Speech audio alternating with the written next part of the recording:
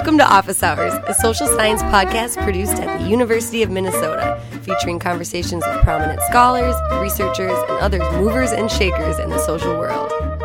This episode, we speak with Richard Zweigenhaft about his research, alongside G. William Domhoff, on diversity in the power elite, and their new book, The New CEOs, Women, African American, Latino, and Asian American Leaders of Fortune 500 Companies. While Fortune 500 CEOs are still predominantly white males, a growing number of women and people of color have become CEOs in the past 2 decades. What's caused this increased diversity, and what impact has it had? And what does this tell us about gender, race, ethnicity, and class in America? Listen in to find out. Dr. Zweigenhaft, welcome to Office Hours. Hey, thanks for having me. Thank you. May I call you Richie? Absolutely. Okay, great. Thank you very much. And thank you again for taking the time out of your very busy schedule to speak with us today. I'm glad to. So let's get right into it. What can we expect to find in reading the new text? Well, the book is based on a rather dramatic change that's taken place in the last 20 years or so, one that was unexpected, at least it surprised us. 20 years ago, almost every CEO of every Fortune 500 company was a white male.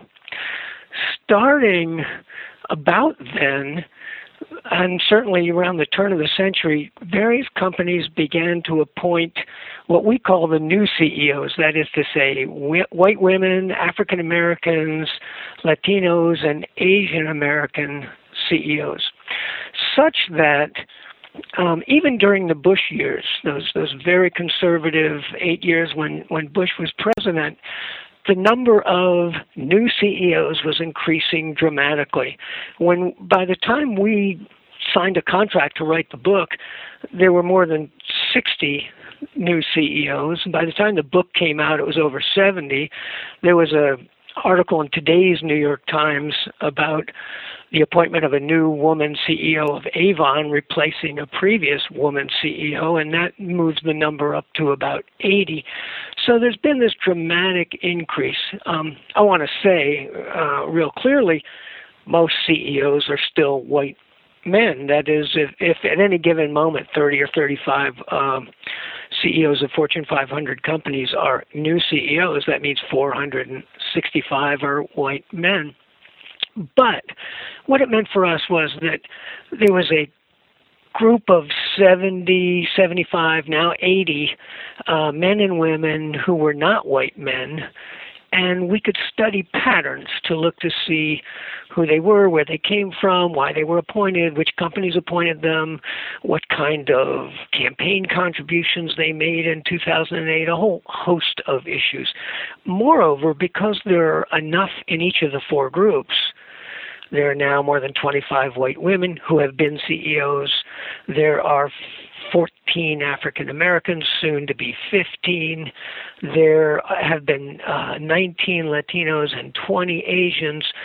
We could look separately at each group, compare them among themselves, compare them with white Gentile men, compare them with Jewish CEOs.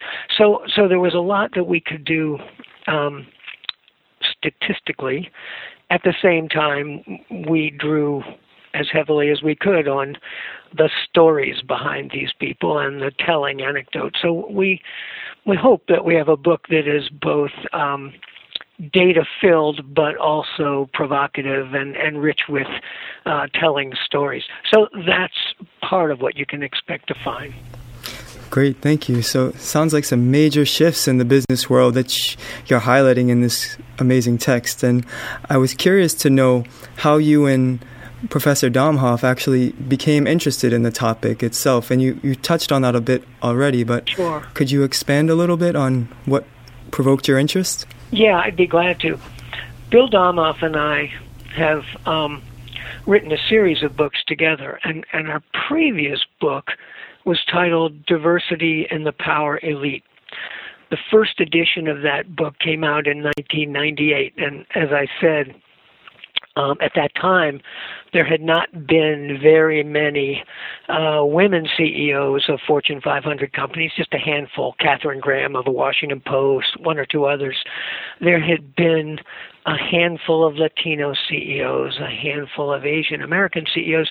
There had been 0 African American CEOs.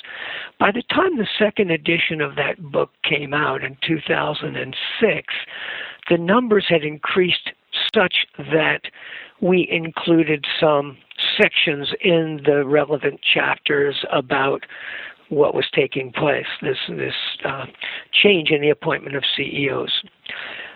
With this book, we're really extending that examination, but we're extending it and focusing on CEOs for a couple of reasons. One is because there are more of them, but also CEOs have become more significant players in the corporate elite. They're paid immense amount of money, far more than they used to be paid. The roles that they play in terms of the corporate elite and the links the corporate elite has with the political elite meant that, in our view, it was worth looking with care at these new CEOs. In our previous book, in Diversity in the Power Elite, in 1998, we spent a fair amount of time looking at corporate directors in the same way. We wanted to know when African Americans and women and Latinos and Asian Americans became corporate directors of Fortune 500 companies. But now we want to focus on CEOs, and I would stress that this is a qualitative change, not just a quantitative change. That is, not only there are more of them, so it's a quantitative change, but it's a qualitative change because with the boards of directors of corporations, you've got anywhere from 13 to 20 members of the board. Most boards now are sure to have a woman, maybe 2 women, a black, maybe 2, a Latino. But when a company decides to appoint someone as their CEO, they're putting a real investment in that choice. And I'm convinced that this is not tokenism at play. They're not doing it to look good. They're doing it because they want their profits to increase, and they think this person can do the best for the company. This is the best available person. And so as we looked further into the choices of CEOs, whether we were looking at women or Latinos or Asians or African Americans, other answers to the questions we had began to emerge. For example, and this is yet another reason I think our current book extends the previous book, the issue of globalization certainly comes up. Many of the Latino CEOs, many of the Asian American CEOs were born outside the United States. They're bilingual. They had experience in Latin America or Europe or running the company's international operations. So the increase in globalization and the global market for many of these companies meant that they were picking CEOs in a different way than they used to, and being a white male was obviously still an advantage, but not the only option. So I hope that answers your question about how Bill Domhoff and I came to this topic from our previous work. Yes, it does. Thank you very much. And it definitely, you can see a lot of parallels between the power elite and that sort of behind-the-scenes work in terms of the strategic selection of all of these CEOs. And as you mentioned, it being more than just tokenism. And I think that's where a strong connection can be drawn with the power elite that you mentioned. Right. And we were fortunate enough, and you were gracious enough to allow us to have a sort of preview and a copy of the paper you submitted and presented at the Pacific Sociological Association in March of this year. And I was curious to learn about your thoughts and introduction of the American dream in the paper, and sort of the CEO's background in terms of being representative of the American dream or the myth associated with that, and the image of them being associated representations of the American dream. So I was wondering if you could speak a little bit about the American dream and how that fits into your research in this project. Sure, I'd be glad to. In our previous book, we had found that many of the corporate directors were from privileged backgrounds, that many people in the power elite, which we were looking at broadly, that is the corporate, political, and military elite, as C. Wright Mills defined the power elite, were from privileged backgrounds. And we were quite interested in seeing the extent to which these new CEOs came from privilege or came from working class or lower class backgrounds. We're also well aware that corporate leaders typically claim about themselves, or their publicists claim about them, that they made it on their own. They pulled themselves up by their own bootstraps. They are rags to riches stories.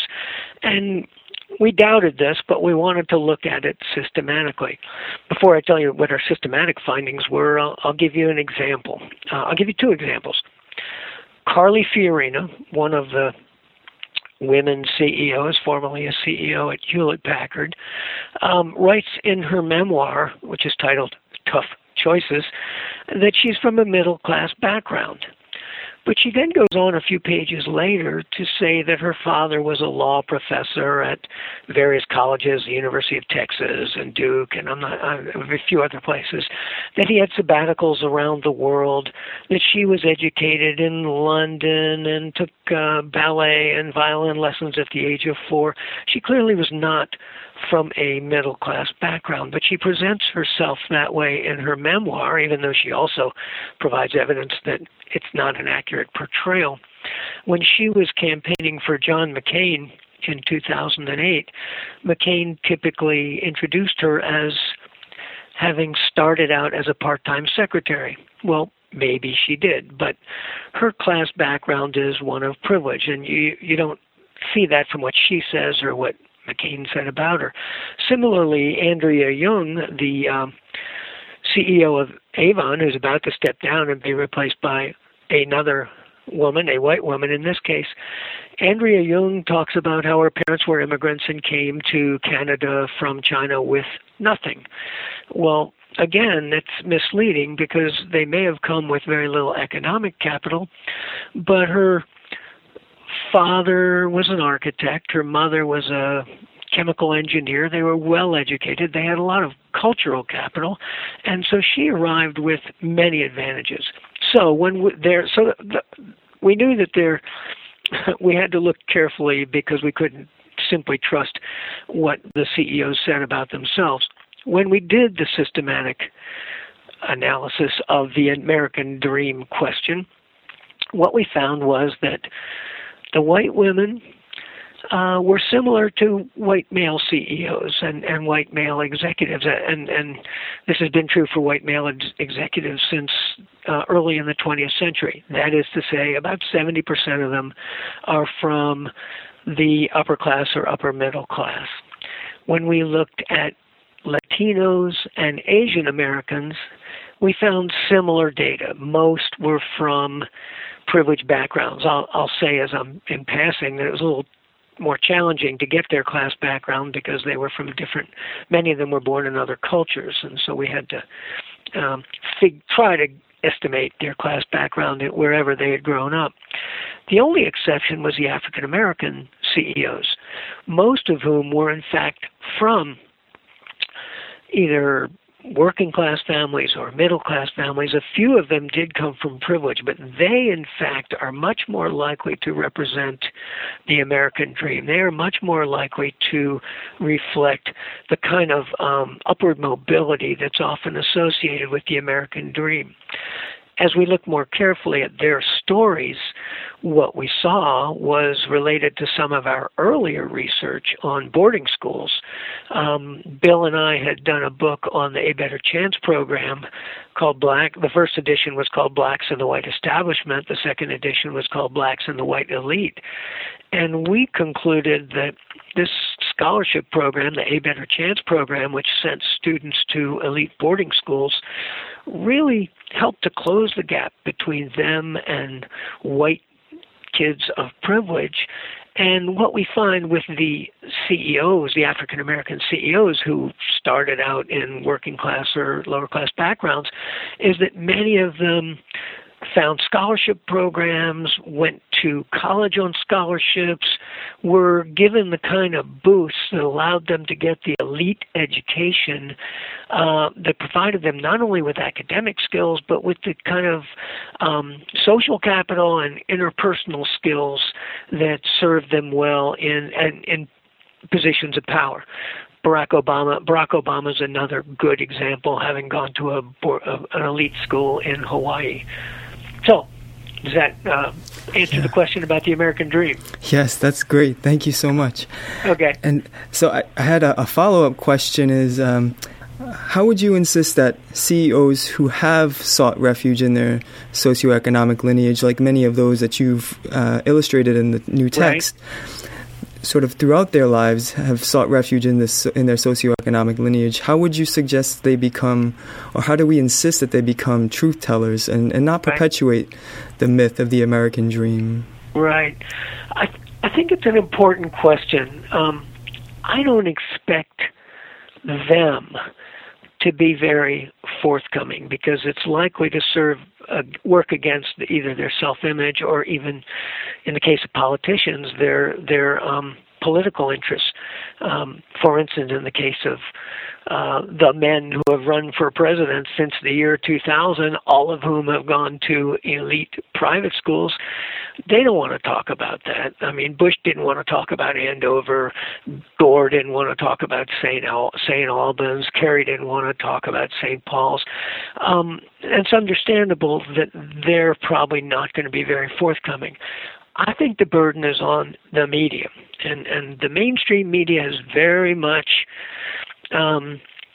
contributed to the misinformation that people carry around about the American dream and about the rise from the claim that these folks pulled themselves up by their own bootstraps. I think not only the mainstream media, but those of us who are academics, those who are writing in more critical publications, have the obligation to explore this in much more detail and not to leave it as something that doesn't get addressed. So, I think it's a piece of the story that needs to be told. And we're trying to contribute to that, but I have a real critique of the mainstream media on this, including the New York Times. At one point, after a CEO, one of the new CEOs on our list, a Latino named Roberto Goizueta. He had been the CEO at Coca-Cola for many years. He was one of the early new CEOs. When he died, the Washington Post and the New York Times wrote these long obituaries, as indeed they should have. He was a key player. But they either said overtly or implied that he had come to America with nothing, just like Andrea Jung's parents. But in fact, he was from an extremely wealthy family. Both his mother and his father were Cuban refugees, and both of them were from very wealthy families in Cuba. And he went to a prep school in Connecticut. He went to Yale. He was not a bootstraps guy. He was a very successful man who climbed through the hierarchy at Coca-Cola, and it was quite an impressive feat on his part. But the New York Times and other mainstream media were quite misleading in the way they told his story. So I think the answer is with the media. Mm-hmm. Yeah, I think I agree that's a great place to start. And the text it just does a great job in dispelling so many myths surrounding the American dream and these particular CEOs' ascent to these high positions of privilege. I'm just curious to know or learn from you whether there were anything in particular that surprised you during the course of your research, because I think for many listening now, the backgrounds of many of these CEOs will be quite surprising and contrary to what the media has depicted and portrayed. So I'm curious to know, was there anything in particular that surprised you in the course of your research? Well, There were a bunch of things, but I tell you, the one that comes to mind first as you ask this question has to do with the current CEO of MasterCard. And let me preface my answer by saying that in our previous book, in Diversity and the Power Elite, Bill and I make the argument that the people who make it through the gatekeeping function and get to the top of these companies, even though they're African American or they're women or they're Latino, or when we first started doing this work, we were looking at Jews who first made it to positions of corporate power.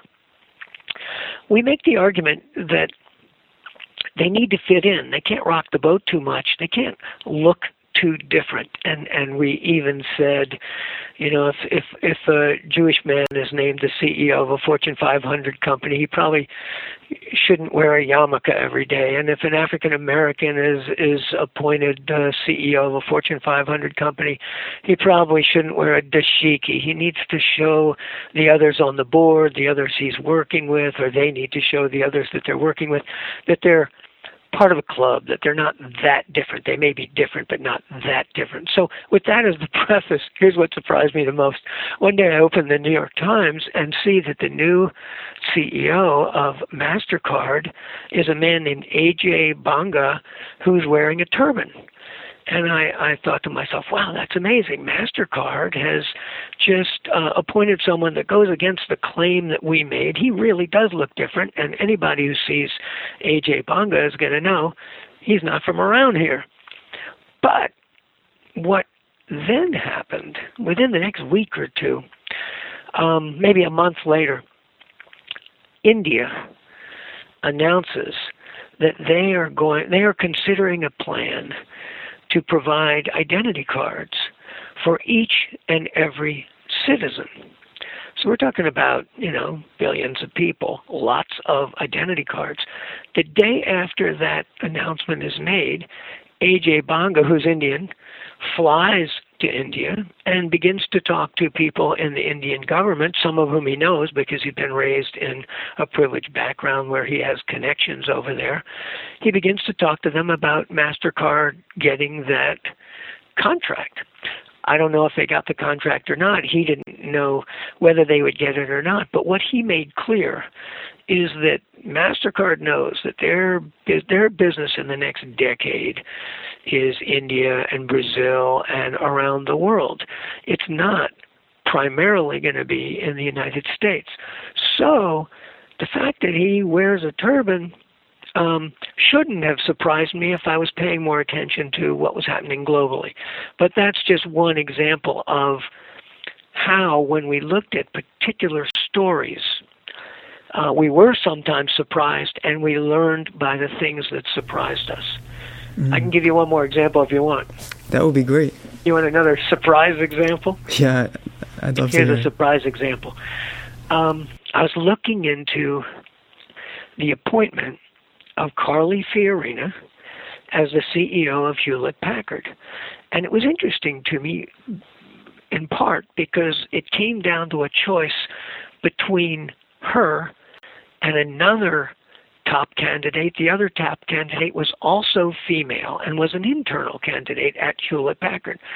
And I remember thinking, wow, what's going on at Hewlett-Packard that here they're making this important decision. They've never had a female CEO. They're clearly about to pick one, and they did. Well, as I looked into it, it turned out that the previous CEO, who had a lot to say about who was going to be chosen, had become a single father when his two daughters, a couple of children, were in their teens. I think his wife died. He was raising these kids on his own. And he became very sensitive to the issues that face women in the corporate world, especially women who are single mothers, but probably all women who do the bulk of household responsibilities. And so he began to put into effect friendlier policies that had to do with bereavement, that had to do with maternity leave. He was progressive. He was a Jewish male, and I don't think that's a trivial aspect of who he was, because Jews tend to be more liberal and progressive in their politics. And so the appointment of Carly Fiorina maybe reflected the views of the board. I'm sure it did, but probably reflected, interestingly, the experiences of the previous white male CEO. So I was surprised to learn this story, but that story was also elucidating in terms of what leads to change. You want a third? You want a third surprise? Sure. Okay, here's a third surprise. And this really deals with one of the bigger questions we set out to address. You've got these, 70, 75, 80 new CEOs of Fortune 500 companies. One of the questions we asked was, are these companies better than other companies when it comes to treating their employees? Do they treat their women employees better than other companies? Do they treat gay men and lesbian employees better than other companies? Well, it turns out that there are all these organizations that rate Fortune 500 companies on just those things. So we found a bunch of those ratings. We compared the companies that had hired new CEOs with the companies that had not, that is, companies that had only previously had white male CEOs, and we actually looked separately at companies that had Jewish CEOs. And the answer, to my surprise, was no, they did, by and large. Well, the answer was yes and no. The companies that had hired women did not treat women employees any better than other companies. The new CEOs as a larger group did do better on these ratings than the companies that had only hired white CEOs, but when we broke it down, it turned out that it was two groups that were driving the difference. The companies that had hired African American CEOs and the companies that had hired Jewish CEOs. And that, I think, is revealing, because African Americans and Jews tend to be politically liberal. Their voting pattern continues to be Democratic. The other groups had mixed voting patterns nationally, and when we looked at campaign contributions, they had mixed patterns on campaign contributions. So I was surprised that the companies that had hired women CEOs didn't do better in terms of treating their women, but I also learned from examining those data that the corporate culture, even before the CEOs were hired, was really the predictor of treatment of employees. Now, what we'll want to do over time is to keep looking at those questions and to study these companies, let's say, for the 5 or 10 years after the appointment of these CEOs. As I said at the beginning of our conversation, many of these CEOs have been hired fairly recently, more in the last 5 or 6 years than in the previous 5 or 6 years. So I think this is still a question to be examined. Great. Thank you so much. Sure. Yeah, that's fascinating. And on that same note, I was curious to know, how would you juxtapose the reality that women CEOs are better educated than their white male counterparts, yet, as you conclude in the paper, men continue to earn larger salaries at the executive level and are more likely to be one step closer to that CEO office? Yeah, that's a good question. I think there are two things at play here. We did look at the pipeline, and in particular, we looked to see for these 4 groups: white women, African Americans, Latinos, and Asian Americans. We looked first of all to see who was earning bachelor's degrees, who was earning MBA degrees, who was earning law degrees, and we broke those down by gender. And so it turns out that for 3 of the groups, for the whites, the Latinos, and the Asian Americans, it's pretty close now between men and women in terms of getting bachelor's degrees, getting MBAs, getting law degrees. The exception is African Americans. African American women are much more likely to earn MBAs, BA degrees, MBAs, and law degrees than African American men.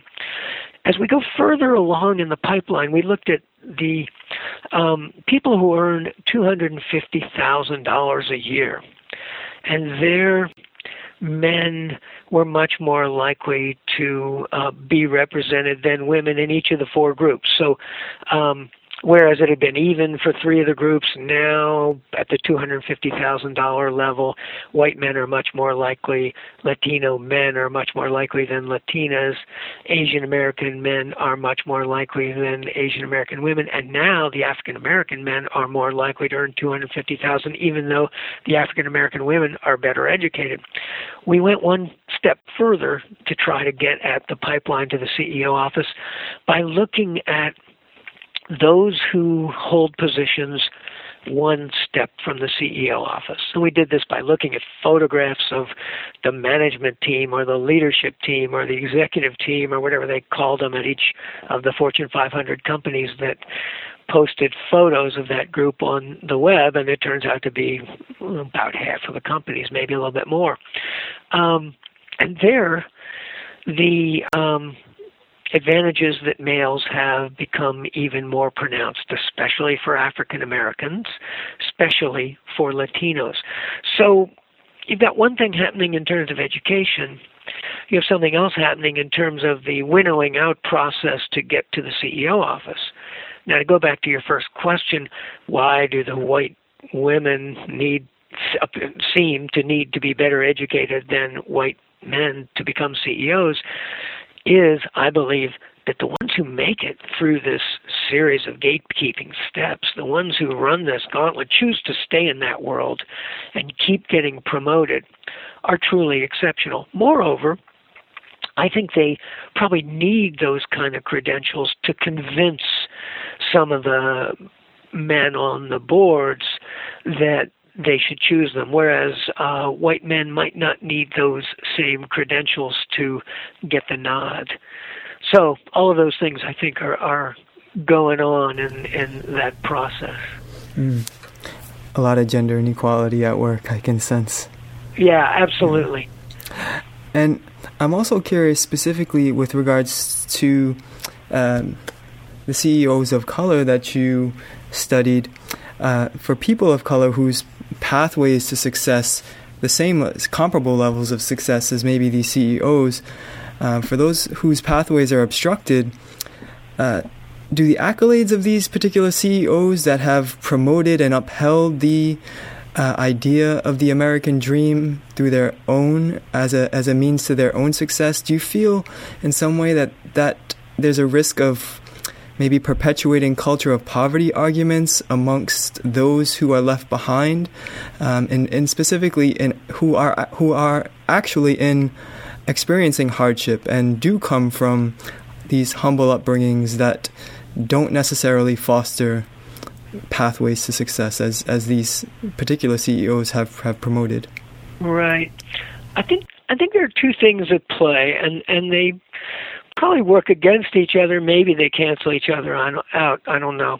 The first is that I genuinely do believe that the men and women of color who have made it to these high positions, wherever they started out, serve as valuable role models to young people of color, whether they're, young executives in the corporation or kids in high school or in boarding schools. And I think having those role models really is a plus. I think it gives people motivation to work hard, and therefore I think that increases their own chances of advancing.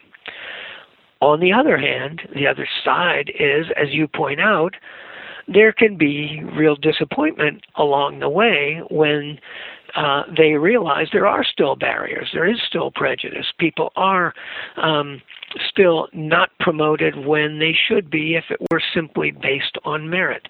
And I do think that those two things are operating at any time in this process. For the most part, I think it's great that we have role models. I think having an African American president is a very positive thing for everyone in America, but certainly for African American kids. At the same time, I think that the ongoing discrimination may lead to real disappointment. I'm thinking in particular of some of the men and women I interviewed for the book that Bill and I did on black boarding school graduates, blacks in the white establishment, and then blacks in the white elite. By the second edition, the people I interviewed were in their mid to late 50s. They were late in their career, and so they were able to look back at how things had gone. And there were certainly a number of men especially who expressed great disappointment with the way they were treated in the corporate world. They had started out doing real well. They felt they were going to be promoted.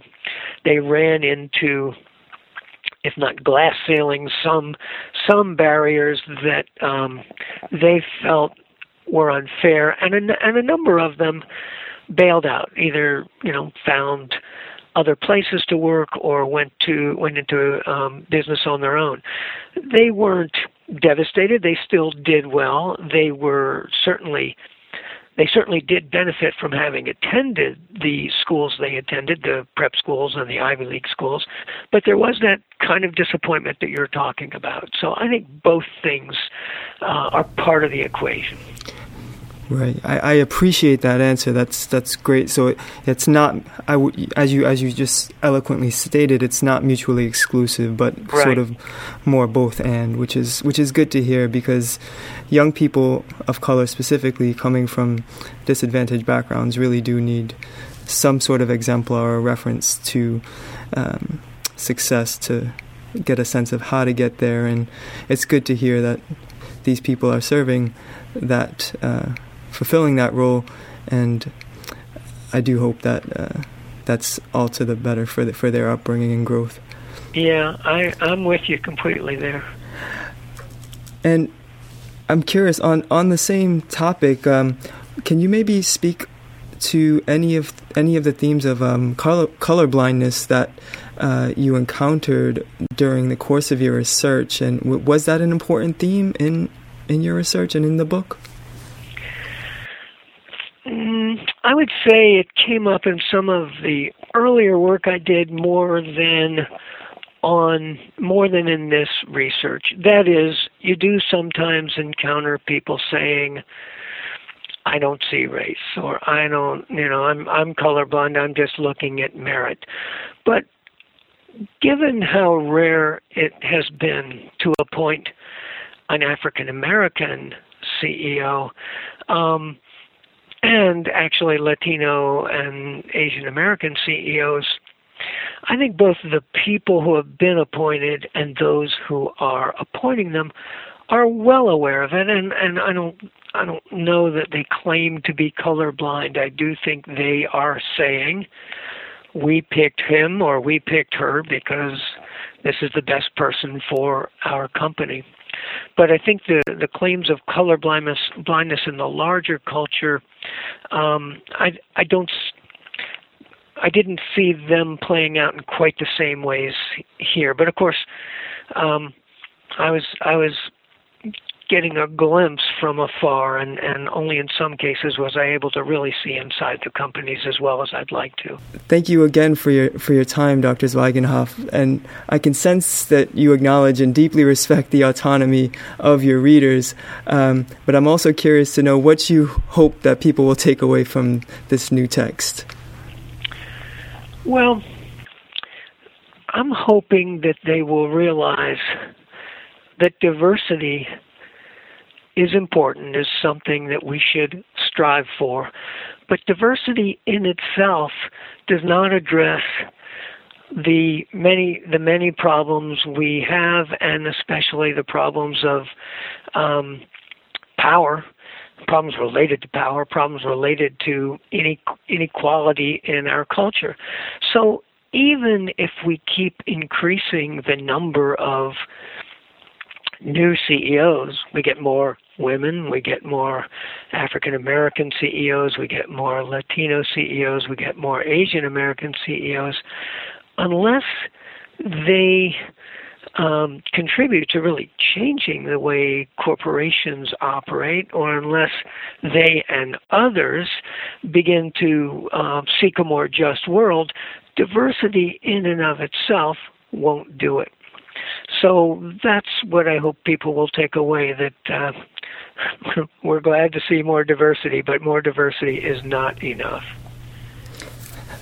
Great ending to the conversation, a great point, and I appreciate everything that you've offered to us today, and it's been a real privilege, Dr. Zweigenhaft. And again, the new text is The New CEOs, Women, African American, Latino, and Asian American Leaders of Fortune 500 Companies, co-authored with G. William Domhoff.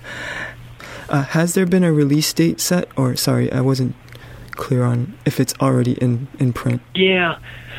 The book is now out. It's been out for some months now. It's a hardback. We're expecting a paperback to come out in the near future, though we don't know exactly when. And so, yeah, it's out there, and we've gotten real nice responses so far, but we're of course looking forward to more. It's been a pleasure to dialogue with you, Dr. Zweigenhaft, and thank you for joining us today on Office Hours. Well, thank you, Ruslan. I really enjoyed talking with you.